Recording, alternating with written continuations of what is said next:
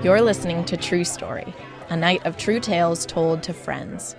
The following story comes from an event put on by the Stanford Storytelling Project. When I was a junior, I started working at Sierra Camp up in Fallen Leaf Lake near Tahoe. Every week, the staff would put on a talent show for all of the guest families. I never performed in it. I was pretty shy. But I loved watching my fellow staff get up and sing and put on skits and dances and various talents. My favorite act all summer long was my roommate, Andrew's. He would get up on stage with nothing, no props, no costume, no artifice whatsoever. And he would say, as cool as could be, you might get the urge to clap along, but don't. And then he would start just tapping his foot. And then he'd start slapping. And it would slowly build up. And he would start hitting different parts of his body and do the Hambone. It was a great rhythm act. And he would work up into a frenzy with rhythm and talent and skill and all over his body. And he would end with both hands up in the air, and the audience would go nuts. Every week, it would bring down the house. There was no better act than the Hambone. I came back to Sierra Camp my second year, and the first talent show, at the end of the first week, the host of the talent show came up 10 minutes before the show and said, "Dan, can you do an act?" And I said, "No, I can't. I don't have anything." He said, "But we need something. You have to do an act. Do the Hambone." Now, I took a moment.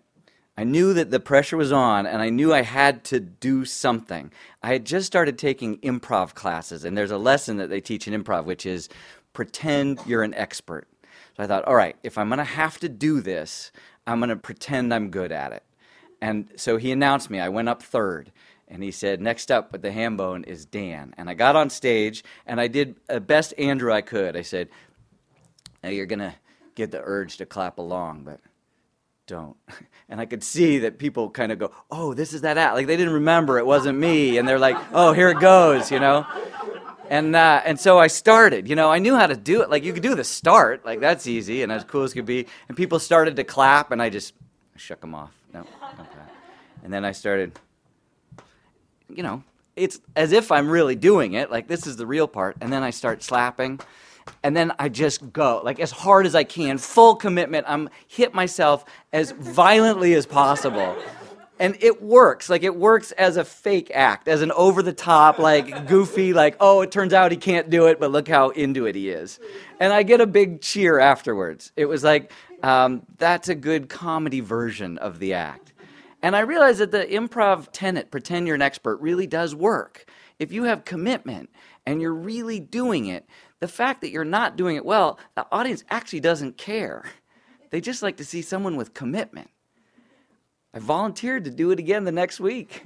Every week. That was one of the parts of the show. It was Dan doing the Hambone. And I get more and more into it as I like really setting up the beginning, just saying, yeah, this is something I learned from my dad. Used to play minor league ball down in Tulsa. Like just total garbage, right? Just making it up. And I get going, and I started doing it. But something happened. I realized right around week 8 that I wasn't pretending to do the Hambone anymore. I was up there thinking I'm doing this fully intense fake act, but I was actually really doing the Hambone. So I think the real lesson is one of the paths to mastery is to just pretend.